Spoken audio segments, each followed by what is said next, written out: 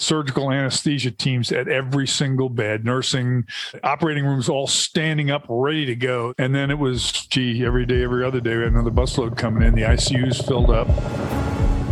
Welcome to War Docs, the military medicine podcast. This show brings you a first-hand, behind-the-scenes look into the mission, unique opportunities, and deployed experiences of the entire military healthcare team. From state-of-the-art hospitals in the United States to the most austere environments across the globe, War Docs has you covered.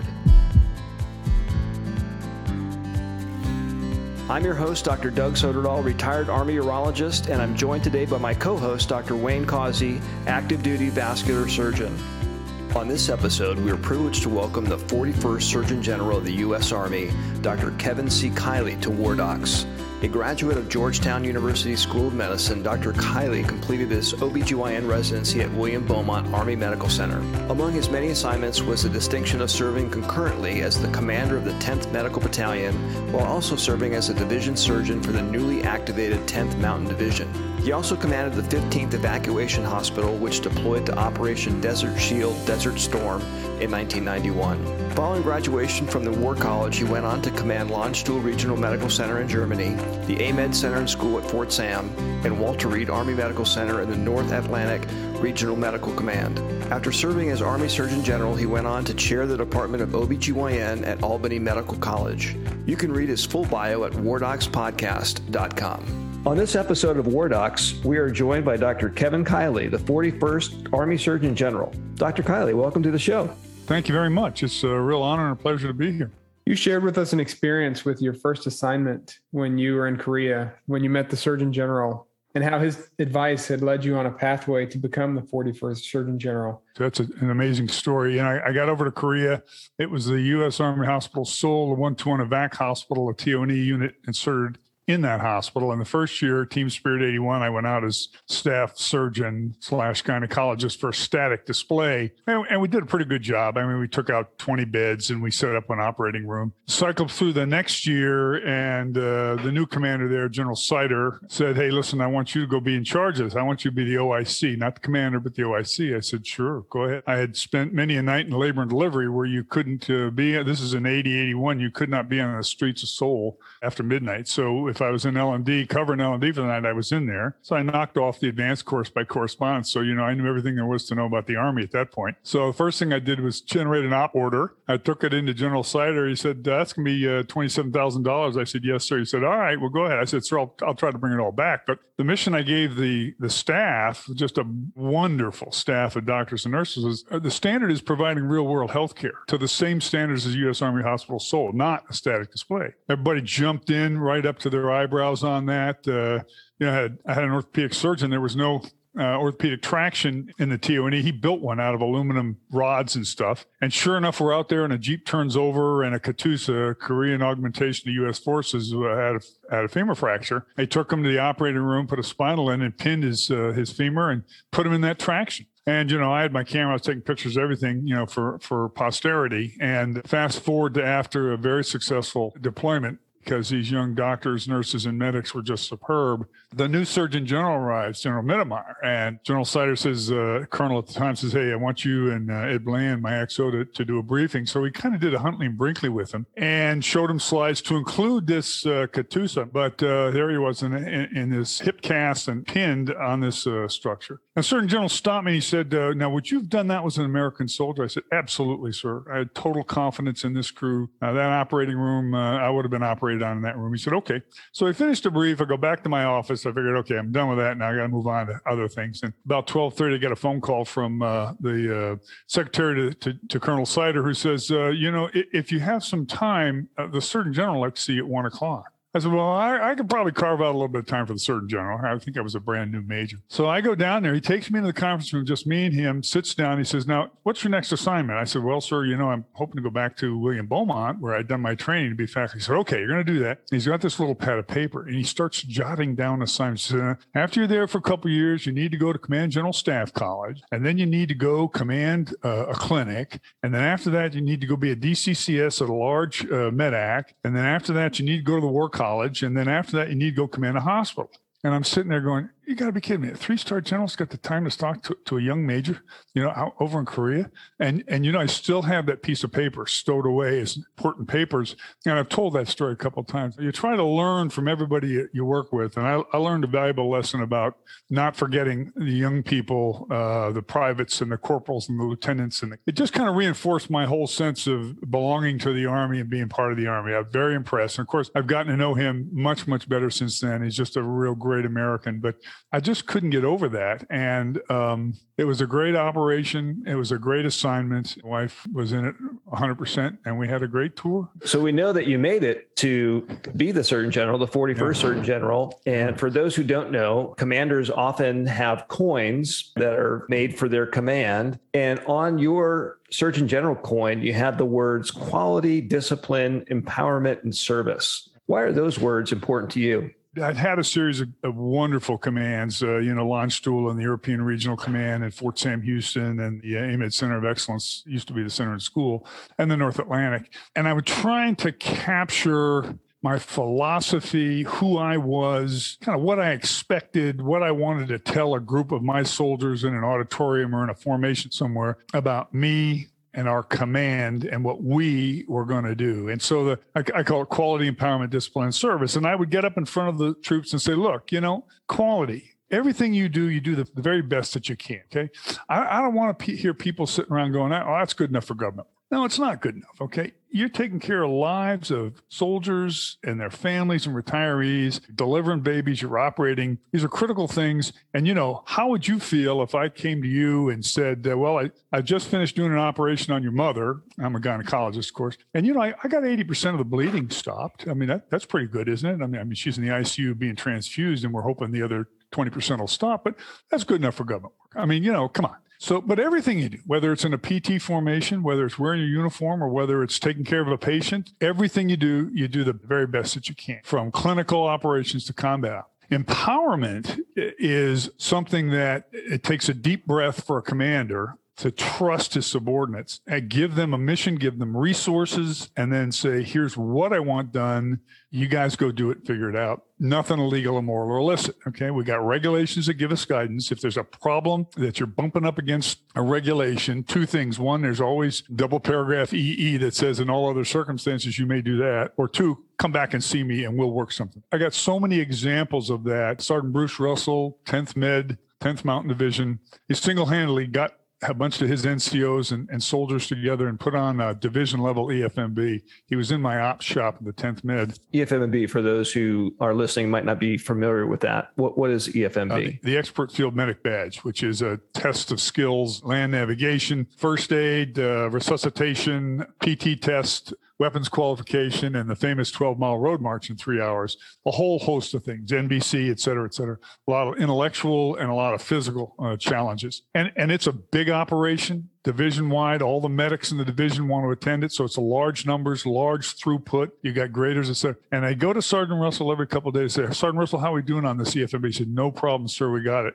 And I'll tell you, there is nothing more wonderful than to watch a capable non-commissioned officer take a group of officers and non-commissioned officers and soldiers and execute a mission like Sergeant Russell did. That thing came off swimmingly. It was just brilliant. And I could have been back home in Washington, D.C., and it would have gone off just as well. When I commanded MedCom, we were moving $8+ billion around every year. And each year, as you know, the end of the fiscal year, September 30th, if you didn't spend it, you lost. And so I would task commanders to come up with lists of things that they needed that we couldn't finance. And then Colonel Darrell Spencer and his comptroller shop would work 24/7 for weeks. And I swear to God, he closed out the fiscal year every day, plus or minus $1. And it was just brilliant. And I just trusted him to do that. I didn't micromanage him. So that's empowerment. And it goes all the way down to a sergeant giving a private a job, to a colonel giving some majors some responsibilities, to then Major General Schoolmaker giving his regional commanders process of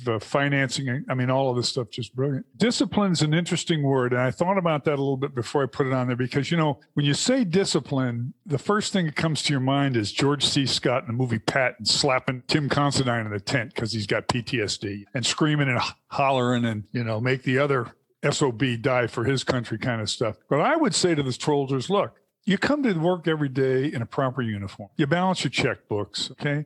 You stop at the stoplights and you obey the speed limits. Most people in the audience would roll their eyes at that one. I said, that's individual personal discipline. That's all that is. And I said, then you get a group together, be it a ICU team or a platoon in a maneuver unit, and you instill some small unit discipline so that everybody's coming to work in a uniform. They're on time to the formations. They're doing those kind of things. And eventually that builds to large organizations that are disciplined. And so insubordination and, undisciplined troops was an anathema to me, slapping people with gloves. But just an interesting sidelight on Patton. I did a project on him in the War College, and all of this screaming and hollering, and they think he actually had chronic subdurals from falling off and getting kicked in the head with horses and some of his combat experiences. He'd have spontaneous crying episodes in the middle of a dinner somewhere, or hysterically start laughing. And there was some thought that some of this emotional liability was associated with that. It's interesting how discipline can even come back to haunt you. A quick story out of 10th Mountain Division. We were promoting an assistant division commander to brigadier general, and we had the battalion and brigade commanders on formation on line with their flags behind them. I was the far left unit. Right next to me were 105 howitzers that were going to fire off salutes. So we ran through a practice and we fired off whatever it was, 12, 18 rounds. And I mean, the cordite smoke, you couldn't see us for a minute or two as the cordite wafted across my unit.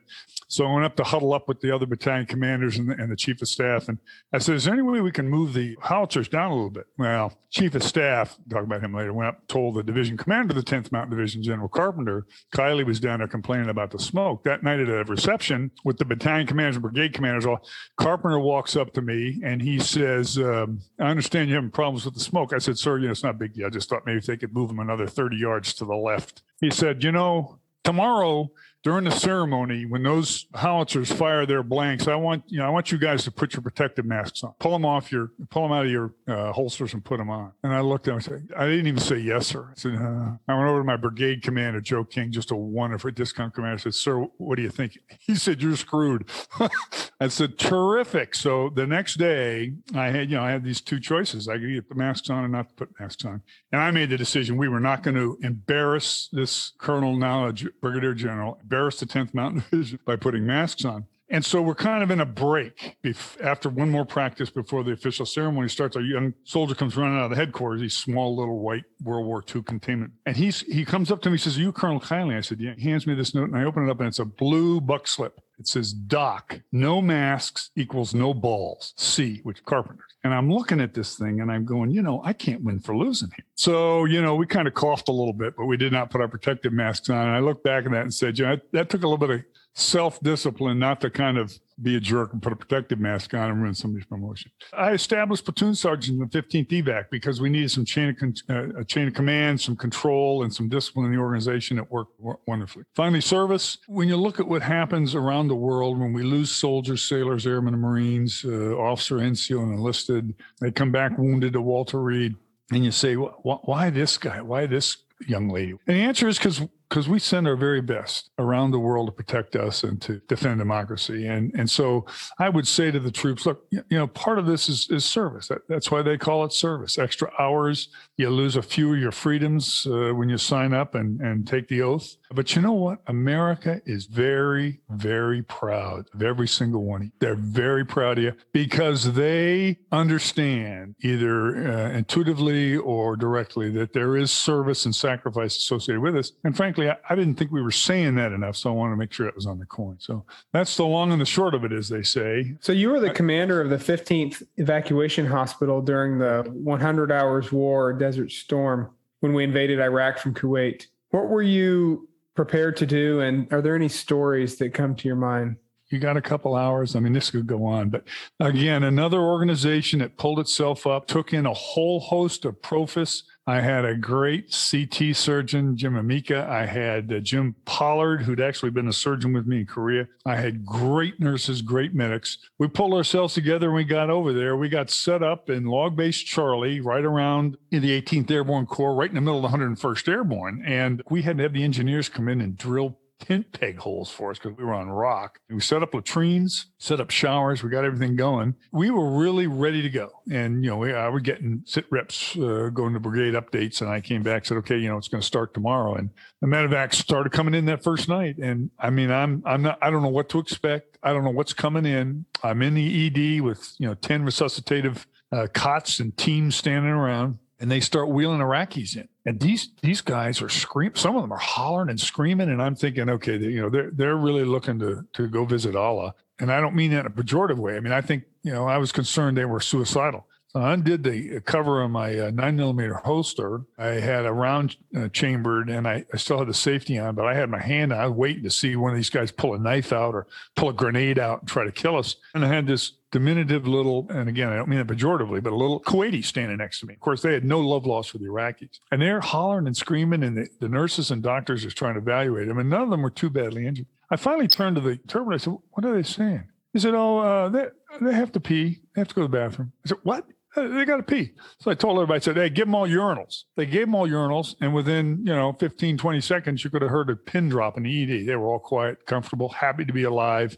A lot of these were guys that had been scooped up off the farms to be part of the Iraq army. And that could have been a near miss for Kevin. It would have been bad form for the commander shooting somebody in an emergency room because the guy had to pee. After 10th Med Battalion Command, you would have thought I was smart enough to put fireboxes under the space heaters, and I didn't do that. And one of the space heaters started to leak kerosene, and the sergeant told the private, take it out. This was in a supply tent. There were 4 or 5 troops in there working, grounding their LCE. And the next thing I know, this GP medium is burning, and the M16 rounds are popping off and cracking off and going through boxes and tents and everywhere else. 2 soldiers ran in and grabbed the rest of the LC and got them out of there. So the popping stopped and the tent burned down. And I put those 2 troops in for heroism awards. They got ARCOMs. But that was another close call. But for the most part, we did a good job. And we had a sister evac hospital with us, the 104th from Alabama. We had 1,000 admissions, 500 operative procedures. The interesting thing was, as a gynecologist, a lot of transition in clinical medicine to laparoscopy, to beta HCGs, urine beta HCGs, and then we'd have women soldiers come in and we'd have to explore them to rule out ectopic pregnancies, something you wouldn't do anymore. We didn't have laparoscopic equipment, so orthopedic equipment that way. But given all that, we did well. At one point, we had a ward full of women and their babies, and the nurses just did a great job with them too. So I'm very proud of them. They really did a great job and didn't lose anybody. One of the interesting things that is notable on your resume is that you were the commander of the U.S. Army Medical Department Center and School, which is at Fort Sam Houston, Texas, in San Antonio, but that was on 9/11. And for the listeners, this is now referred to as the U.S. Army Medical Center of Excellence and is the largest medical education and training campus in the world, which produces nearly 35,000 medical professionals and graduates each year. Tell us what it was like to be the commander of this medical training center on 9/11 when you had to think about shifting from peacetime medical instruction to a new combat mission. I'll tell you, to be very honest with you, on 9/11, I wasn't there. I was in Fort Walton Beach, Florida, at a special operations medical conference. And I just got done PT, cleaned up, and I was down in the conference room in the back. My aide comes in and says, sir, General Parker, the other flag officer at the meeting, wants to see you in the bar. And I said, well, it's a little bit early to be drinking, but okay, let's go see what he's got. Well, he's in there with the TV on. First plane's hit the tower. As we're standing there, the second plane hits the tower. I turned to the aide and I said, go pack. I said, call the airport, get a rental car. And she said, yes, sir. I went up and packed. We had military vehicles at the conference. They drove us to the airport. I said, give me the biggest, fastest thing you got. I had to get through the police to get into the airport. They gave me a Lincoln Continental and I drove like a bat out of hell for 11 hours from Fort Walton Beach to Fort Sam Houston. And I kept waiting for the state police to pull me over to escort me to give me a ticket and then escort me to the next state line. I didn't see a state policeman until I was inside Texas, and that guy was pulling somebody else over. But halfway there, we stopped at a Taco Bell, and I got a burrito or something, a taco to slam down, and my aide got a taco salad. We pull out, and we're on the highway heading west, and she says, so they didn't give me a fork or a spoon. So I pulled off the highway, went back into a Taco Bell, said, give me a spoon. The guy looked at me like I was crazy. He gave me a spoon, and we headed out and got home safely about 1 a.m. And this gets back to empowerment, trust, and quality and discipline. Frank Blakely, the chief of staff, my chief of staff, had locked the post down did all the right things. We had, as the days went on, we secured it. Commissary, PX sales dropped like a rock because nobody could get on post. At one point, we had retired 4, 3, 2 stars at the USAA Tower building right off the edge of Fort Sam Houston. We briefed them, and they all volunteered to take rotations on the upper balconies of the USAA as spotters for us in case somebody tried to breach Fort Sam Houston. I said, well, I don't think we quite need that protective measure yet, but I'll call you if we do. But the other big thing about that job and about what was going on there was we had begun the process, the vision of Jim Peak, to make our 68 whiskeys combat medics EMTB plus trained. Ryan Allgood, may he rest in peace, was a battalion commander of the 232, and he's the one that launched it. So here we were, training medics, working on tourniquets and all the other things that we knew would become part of the combat operation. And it gets back to, where do you find these young people? I mean, I tell the story. I wanted to come down and visit some training at the 121 and Alpha Company. I called down. I got the first sergeant on the phone. I said, "First Sergeant, this is General Kiley. I'd like to come down and watch some training." And the first sergeant, it's just, "Oh, sir, that'd be so wonderful." Then he hangs up the phone and he goes, "I'll be darned. I got so many things to do. The damn general's coming down." Standing next to him at the rigid position of parade rest is a young Private Jones who's finished basic training. He's snowbirding for a day two before his AIT rotation starts. So he's standing next to the desk quietly. The first sergeant looks at him and says, "Jones, you know what a general officer is?" And Jones snaps to attention. There's the discipline. "No, First Sergeant, I do not know what a general officer is." So the first sergeant says, "Go out there, go out the orderly room, go out to the street, stand there at the edge of the street. And when you see a big maroon van coming down with the big 2 stars on the license plate, you get that general up here ASAP." "Yes, First Sergeant." So this private goes running out there. He's standing on the edge of the street with his hands on his hips. He's looking both ways. And up over the hill, I come down, and he steps out in the middle of the road. And he puts his arm up, his hand up to stop us. And my aide in the front seat's about to go, cataclysmic. And I said, "Calm down, stop. Let's see what he wants." So the vehicle, the van, stops in front of the private, who comes around to the side where I'm sitting, and he whirls his hand around, giving me the roll down the window sign. I roll down the window. The aide, again, wants to just climb through the window at him. And this young soldier sticks his head in. He looks around. He looks at me, and he says, "Are you a general officer?" I said, "Well, yes, I'm General Kiley. I'm the commanding general here." He says, "You better get your ass up the hill. The first sergeant wants to see you ASAP." And I thought, that's kind of a funny joke. It's the one I almost lost my iced tea on. But the truth was, there's so much truth in that joke that there's a young soldier, disciplined, obeying the direction of a competent non-commissioned officer. And that's why we're the best army in the world. You look at Russian techniques, they don't have sergeants. We have sergeants, captains and sergeants run the army.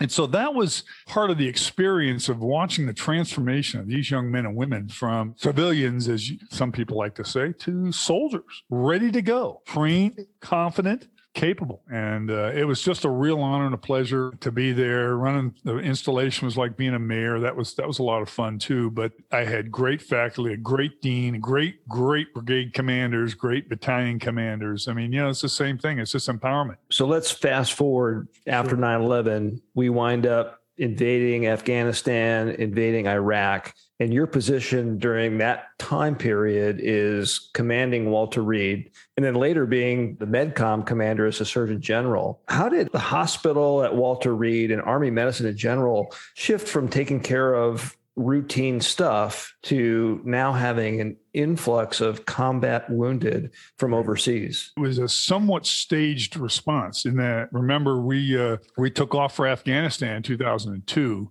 I had command of Walter Reed from 2002, 2004. And it really got busy when we invaded Iraq in 2003. And, the first busloads came out of Andrews Air Force Base loaded with soldiers. So we had a sense that these young soldiers were surviving the battlefield. They were surviving the FST, Combat Support Hospital, initial triage surgery through Landstuhl and into Walter Reed. But many of them were going to still need intensive care and multiple surgical procedures. What changed with the invasion of Iraq was the volume. The volume really picked up. I could still see standing there that first night. Our chief of surgery had broken her ankle in the parking lot, and she was in one of those little scooters, that you see in the Safeways and stuff, and she was directing stuff. We probably had 20 beds with surgical anesthesia teams at every single bed, nursing, operating rooms all standing up, ready to go. There were some that wheeled in. I took one look at them and took them right to the operating room. And again, I say,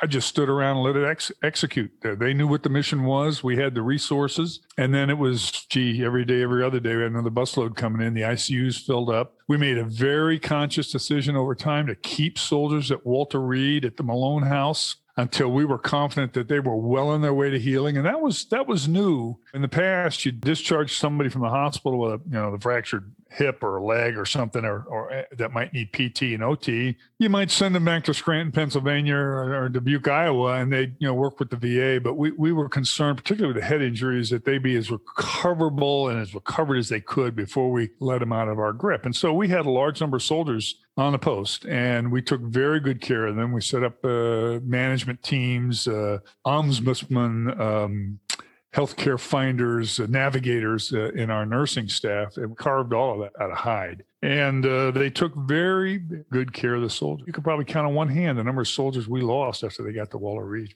Eventually, I don't know whether it was Jim Peake that did it or I did it, but we started making sure that Brooke and Madigan and also got their fares of the casualties as they continue to roll in. But we probably put thousands of soldiers through Walter Reed. And they ramped right up. The doctors, nurses, medics, there wasn't a single naysayer. Somewhere between empowerment, discipline, and service in this whole thing. I mean, they did all of it. It was really phenomenal and probably not well recognized. John Jaffin and I used to kid that we needed vests that said, Walmart greeters out the front of the hospital. Every time you turn around, somebody was coming, either a legislative, an executive branch, or a movie star. I mean, I got pictures of every movie star, big wrestlers. I mean, all kinds of people. It was a lot of fun. I tell the story about President Bush visiting the first time. We worked our way through the Secret Service. He comes up. I'm escorting him into his soldier's room. And John says, sir, would you get a little of that Purell on your hand? And there was nothing in the machine, or it was stuck or something. So I said, that's all right, Mr. President, go ahead. So he went and talked to this soldier. God, did he communicate with them and connect with them, and great visit. We came back out in the hallway, and by this time, a young lieutenant had literally run from the room to the desk and grabbed a bottle. We used to call it the blue stuff. It was Purell, but it was just in a blue squeeze bottles. And he comes running back, and he's standing there with this thing. And I said, Mr. President, let's put a little bit of Purell in your hand. So the president sticks his left hand out, and this young lieutenant proceeds to empty the entire bottle into his palm. And I mean, it is dripping through his fingers on the floor. He's looking at me like I'm an idiot. He's pulling his handkerchief out and he's wiping this stuff off. I look over, and John has grabbed the bottle from the lieutenant, who, God love him, looked like he was going to need resuscitation himself. And of course, we never said a thing to him. The kid was trying to do the right thing, a great young nurse, trying to do the right thing. And he just got so excited seeing the president. He emptied a bottle of goop on his hands. And, those kind of stories, of 1,000, I escorted Secretary Rumsfeld in to see a patient the first time. And that was an amazing experience. His executive with him, his 3-star with him, was a friend of mine from Europe that I knew. And, I got the warning, the secretary likes 5x8 cards with all the information on the soldier. So Roger, we had about 10 we were going to have him see. And he walks in to see the first young soldier, great young kid. And the secretary says, "Hey, Sergeant Jones, how are you today?" He said, "Fine, sir." And then there's nothing. And I'm looking around, and, secretary's kind of looking at him. So I kind of jumped in. I said, "Well, hey, Sergeant Jones, tell us what happened." Jones, I mean, everybody's a Jones. "Tell us what happened." "Well, this young man, he's excited to tell the Sec Def what happened to me. He got hit with an IED, a bunch of stuff." And then I turned to his spouse, his wife, his young wife, and I said, "Well, how are you doing?" She said, "Oh, I'm doing great. I'm over at the Fisher House." And the Sec Def says, "What's a Fisher House?" And John and I, his aide, both jump at the same time to explain the whole Fisher Foundation thing and what's going on with that stuff. So, we finished a tour with the Sec Def. That went well. He was very good. I got to know him. I got more war stories about him too. But about 3 weeks later, I forget, something was going on. And I talked to John, and he'd gone back to his office and made a $50,000 donation to the Fisher Foundation, which he told no one. No one knew about that, except that, after the fact. So you're looking at these young soldiers. They want to tell you what they did. They feel good about their dedication and their sacrifice, and because America sends its very best, very best. There were some turbulent challenges at Walter Reed that were in the news that happened a little bit later. Yeah. And, as professionals and physicians, everybody's going to face something in their career when they have a significant challenge or some kind of adversity in their life. What kind of advice would you give them in dealing with situations that maybe are not in your control and are very challenging? You know what I would say, and I don't want to get into the details now. Maybe in another podcast we can talk our way through all of that stuff. And I was the commander. I was a Surgeon General at that point, and I knew in my heart that these Washington Post articles weren't right, and it turned out I was correct. But the things that I thought about were, and what I would say to commanders under these circumstances is loyalty down, number one. And number two, take the harder right, make the harder right decision. I was watching some of the testimony that I'd already participated in, and I was sitting with my dad at my parents' house in Fairfax, Virginia, and he's watching this thing. He's an old retired Navy seaman captain in the Navy. And he looked at me and he said, why didn't you just tell them, that you're the commander of MedCom, you're running a $9 billion worldwide healthcare organization. And I said, Dad, I'm not going to abandon Walter Reed. I mean, they need help. If you look back at some of the news conferences and stuff, I'm standing in the front, loyalty down, and telling people, we'll investigate this. I don't think there's any truth to it. We'll investigate it. And I think it comes from having a sense of admiration and connection, in this case to Walter Reed. I knew how wonderful Walter Reed was and what they had done for years, taking care of soldiers, saving lives, making tough decisions, doctors and nurses and medics up all night working. I just wasn't going to let that thing kind of just take care of itself. So, the other thing I've said many times, in fact, the dean at Albany asked me to tell it to him again so he could use it in a speech. He said, no one can take your integrity. You can only give it away. And I wasn't about to give away my integrity. I was really pretty convinced. I learned some lessons that I would do differently next time. But from a commander facing a tough situation, take the harder right. Always take the harder right. I never had a problem looking at myself in the mirror after that. And, I took some hits over time. I'm no worse for the wear, I would like to think. But anyway, that was a tough road. And it was a tough road, not only for Walter Reed, but for the medical department. Amen. I really think they felt abandoned and maligned unfairly. And it's taken us a long time. And, it was in the midst of the BRAC and all the other things that were going on. It was really a mess. I don't know if that answers your question or not, but somebody called me up today and said, hey, listen, here's what's going on. Loyalty down. Don't forget, take care of your soldiers, take care of your unit, however big or small, however far away you are from them. And then always take the harder right. So you transitioned as the 41st Surgeon General to the chairman of the Department of Obstetrics and Gynecology at Albany Medical Center Hospital, which you held for 10 years following the Surgeon General position. How are you able to maintain, regain, sustain clinical and surgical knowledge and skills during times limited patient contact? And is there any advice you would give to physicians who are interested in leadership positions but don't want to stop being a doctor and would like to go back to full-time practice eventually? Wayne, that is such a great question. I'm glad you asked because I really feel very strongly about this. Couple quick comments. One, I used to tell the AMED Medical Corps, if you're not a good doctor, I don't need you. I don't care how many BOLO badges you've got, how many combat jumps you've made, or how many, and all of those are very admirable. But if you can't take care of patients, that you got no business in the AMED. That's number one. Number two, I had a great young surgeon. You probably recognize the name Brian Lyon. I sent down to the Blue Factory for a year as general surgeon out of Landstuhl. And when he came back, I said, Brian, how'd you feel about being down there for a year? He said, sir, if you're good when you leave, you'll be good when you come back. I thought, okay, well, that's interesting. So personally, I had really 3 episodes. When I commanded the 10th Med at Fort Drum, New York for 3 years, I probably saw 5 patients in 3 years. I got called to the emergency room for gynecologic emergencies. And I returned to a training program at William Beaumont, high-speed, low-drag place with a bunch of great residents in them. One of my graduates, you guys might know, Colonel Pete Nielsen was one. Pete Napolitano was another one of my residents. I taught them everything I knew, and that got them through their second year residency, and then they were on their own. But what I really did was I said to myself, put your hat in your hand. Don't worry about having been a battalion commander. Don't worry about being a colonel or lieutenant colonel. You go back there and you tell the faculty, teach me. You tell the residents, teach me. I bought all new textbooks. I read Williams Obstetrics again, cover to cover, Desai, Spearoff, the oncology and endocrinology books. I had always been reading the journals. I was still getting the Gray Journal and the Green Journal up in Watertown. But, when you're not seeing a patient the next day with that condition or that challenge, it doesn't sink in the same way.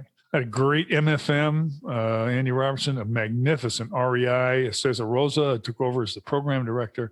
I even had a young faculty member who'd been one of my residents on my first tour there, Pam Hill, and I was going to the operating room doing abdominal hysterectomy with a resident. And I said to Pam, you're scrubbing with me. It's my first case. And she said, oh, Kevin, I don't need to. You know how to do it. I said, absolutely not. You're coming to watch me. I realized that a lot of surgery, and you two know this as well as anybody, a lot of it when you do it routinely is almost habit. It's almost subconscious. You got a little bleeder, you got 4 or 5 options, you pick one. But when you've been away from it for 3 years, everything is a conscious decision. I got a bleeder. How do I stop that? Do I clamp it? Do I bovie it? Do I put a hemoclip on it? Do I tie it? It took me a while. I remember the first time I was on call, I'm standing there in labor and delivery doing checkout, and I got a chief resident, and, they're doing things I didn't do when I left to go to the 10th Med Battalion. They're giving steroids. I'd never done that before. So I'm asking the chief resident, how do you manage it? So that was number one. About 6 months away from clinical medicine during Desert Shield Storm. And the next thing I know, poof, on the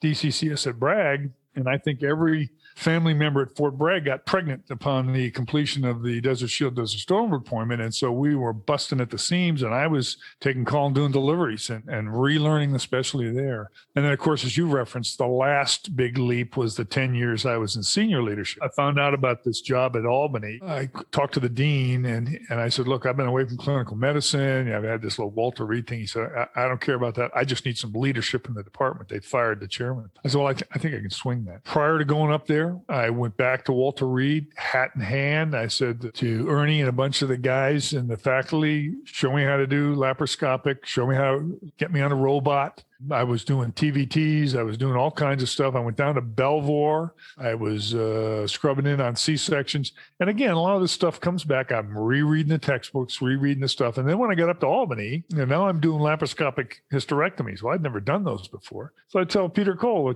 chief of gynecology surgery, 10 years my junior, I said, come on in here. And he must have come in. And then I'd give him the RVUs for the surgeries. So in my mind, it is very clear that you can regain skills regardless of how long you've been out, 10 years. At one point, I was helping back after I relinquished command of launch tool. I was still a regional commander.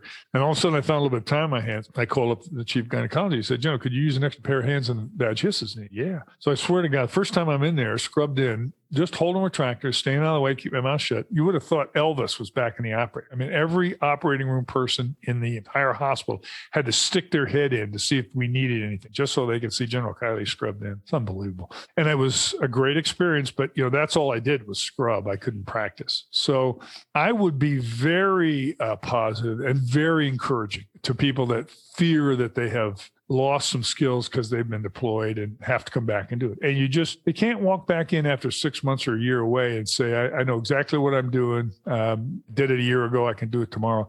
Things change. I've actually given that talk a couple of times at ACOG and some other places too. And I'm a big believer in it. You can recover those skills. 41st Surgeon General. You're in the Army for 30 years. Looking back, what made you join the Army? How did you get into military medicine? Scranton undergrad, Georgetown Medical School, start the first semester.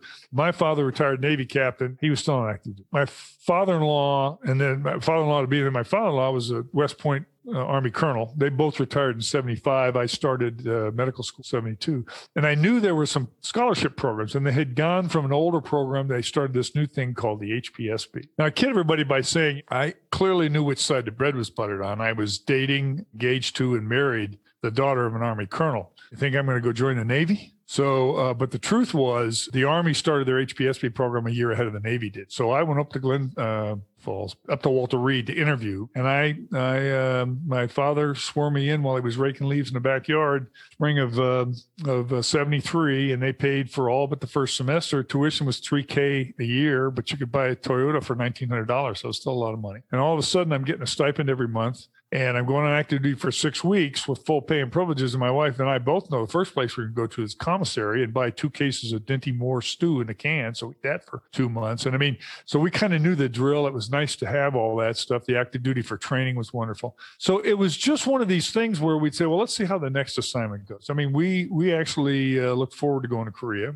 We look forward to come back to El Paso. Mittermeier, God love him, General Mittermeier had some disasters with hospital commanders. One where they had an anesthesiologist. Turned out he worked at the VA and then he was working at the Dix Hospital. Turned out he wasn't an anesthesiologist and he wasn't a doctor, but he was passing gas and doing spinals in the operating. They relieved that commander. And then they had a green tank of gas they hooked up to the ORs at McClellan. It turned out it wasn't oxygen. It was nitrous or something else. So they relieved that commander. So Mittermeier said, hey, listen, we need to develop commanders. We need to develop physician committees. And this is before we got into boards and stuff. So I ended up being one of three, Mike Fay, the 7th, Dick Smurs, the 82nd, and Kevin, the 10th Med. We were both battalion commanders and division surgeons. So, one job after another just kept rolling. I never had a bad assignment. I loved putting the uniform on. Everybody complains about going to the Pentagon. I loved walking into the Pentagon every day. I loved working with the generals. Some of them could be jerks, but none of them were dumb. They were all smart as tacks, sharp as tacks. So every job just kept getting better and better. Had to move the family around. My oldest daughter, God love her, who I think both of you know now, is senior colonel at Madigan, an intensivist and a wonderful young lady. She went to 3 different high schools. My son left after 2 years in Washington, D.C., and went down to Fort Sam to Cole High School down there. So, the family paid a little bit of a price for that. I mean, they got to go to Europe and see Europe and our whole lives. So we could tell them, we've been there, done that. You're going to like it. And I think those 3 kids have shown that. So it was just a wonderful career. It was just a wonderful time. And I just really made some great friends, worked with some great people. You talked a little bit about your family. And one of the nice things about a podcast is that it's going to be recorded for a long time. And so let's fast forward to great grandchildren. What is one thing that you would want them to hear on this podcast about you and your career in military medicine? That's a heck of a question. And I have never given that a thought. What's your legacy? What are people going to think about you 50 years from now? Are you going to be a Leonard Wood or what? I guess I'd like them to think that I did the best job that I could, that I took the harder right. And then I think particularly as Surgeon General, I served the nation and maybe made a little bit of a difference in the success of combat operations, pushing tourniquets on every soldier, the new tourniquet we developed, and believe it or not, had the Air Force send packed red blood cells twice a week instead of once a week and drop the shelf life by 14 days or something. They got a Profus deployment system in place so that everybody went once before somebody had to go 2, and created some other stuff and supported the war effort. And I guess that's it. Just that, I did the best I could, that I took the harder right and maintained loyalty to the organization and was proud to serve. And I hope they'll be proud of me 50 years from now. We've been talking to Dr. Kevin Kiley on War Docs, and we just want to thank you for your time and your insights and stories. We really enjoyed talking with you. Well, I've enjoyed it too. And again, I congratulate you guys. This is just a wonderful thing. Thank you so much for tuning into this episode of War Docs, the Military Medicine Podcast. We sure hope you enjoyed it. We invite you to follow and subscribe to our show on whatever platform you consume your podcast so you don't miss an episode. Please rate and review this podcast and share our show with your contacts on social media. You can follow us on Facebook, Twitter, and Instagram. Find out more information about our show and our guests and how to become a member of Team War Docs on our website, wardocspodcast.com. That's wardocspodcast, one word.com. Thanks so much for your support. If you like war stories and medical drama, War Docs has you covered. Spread the word.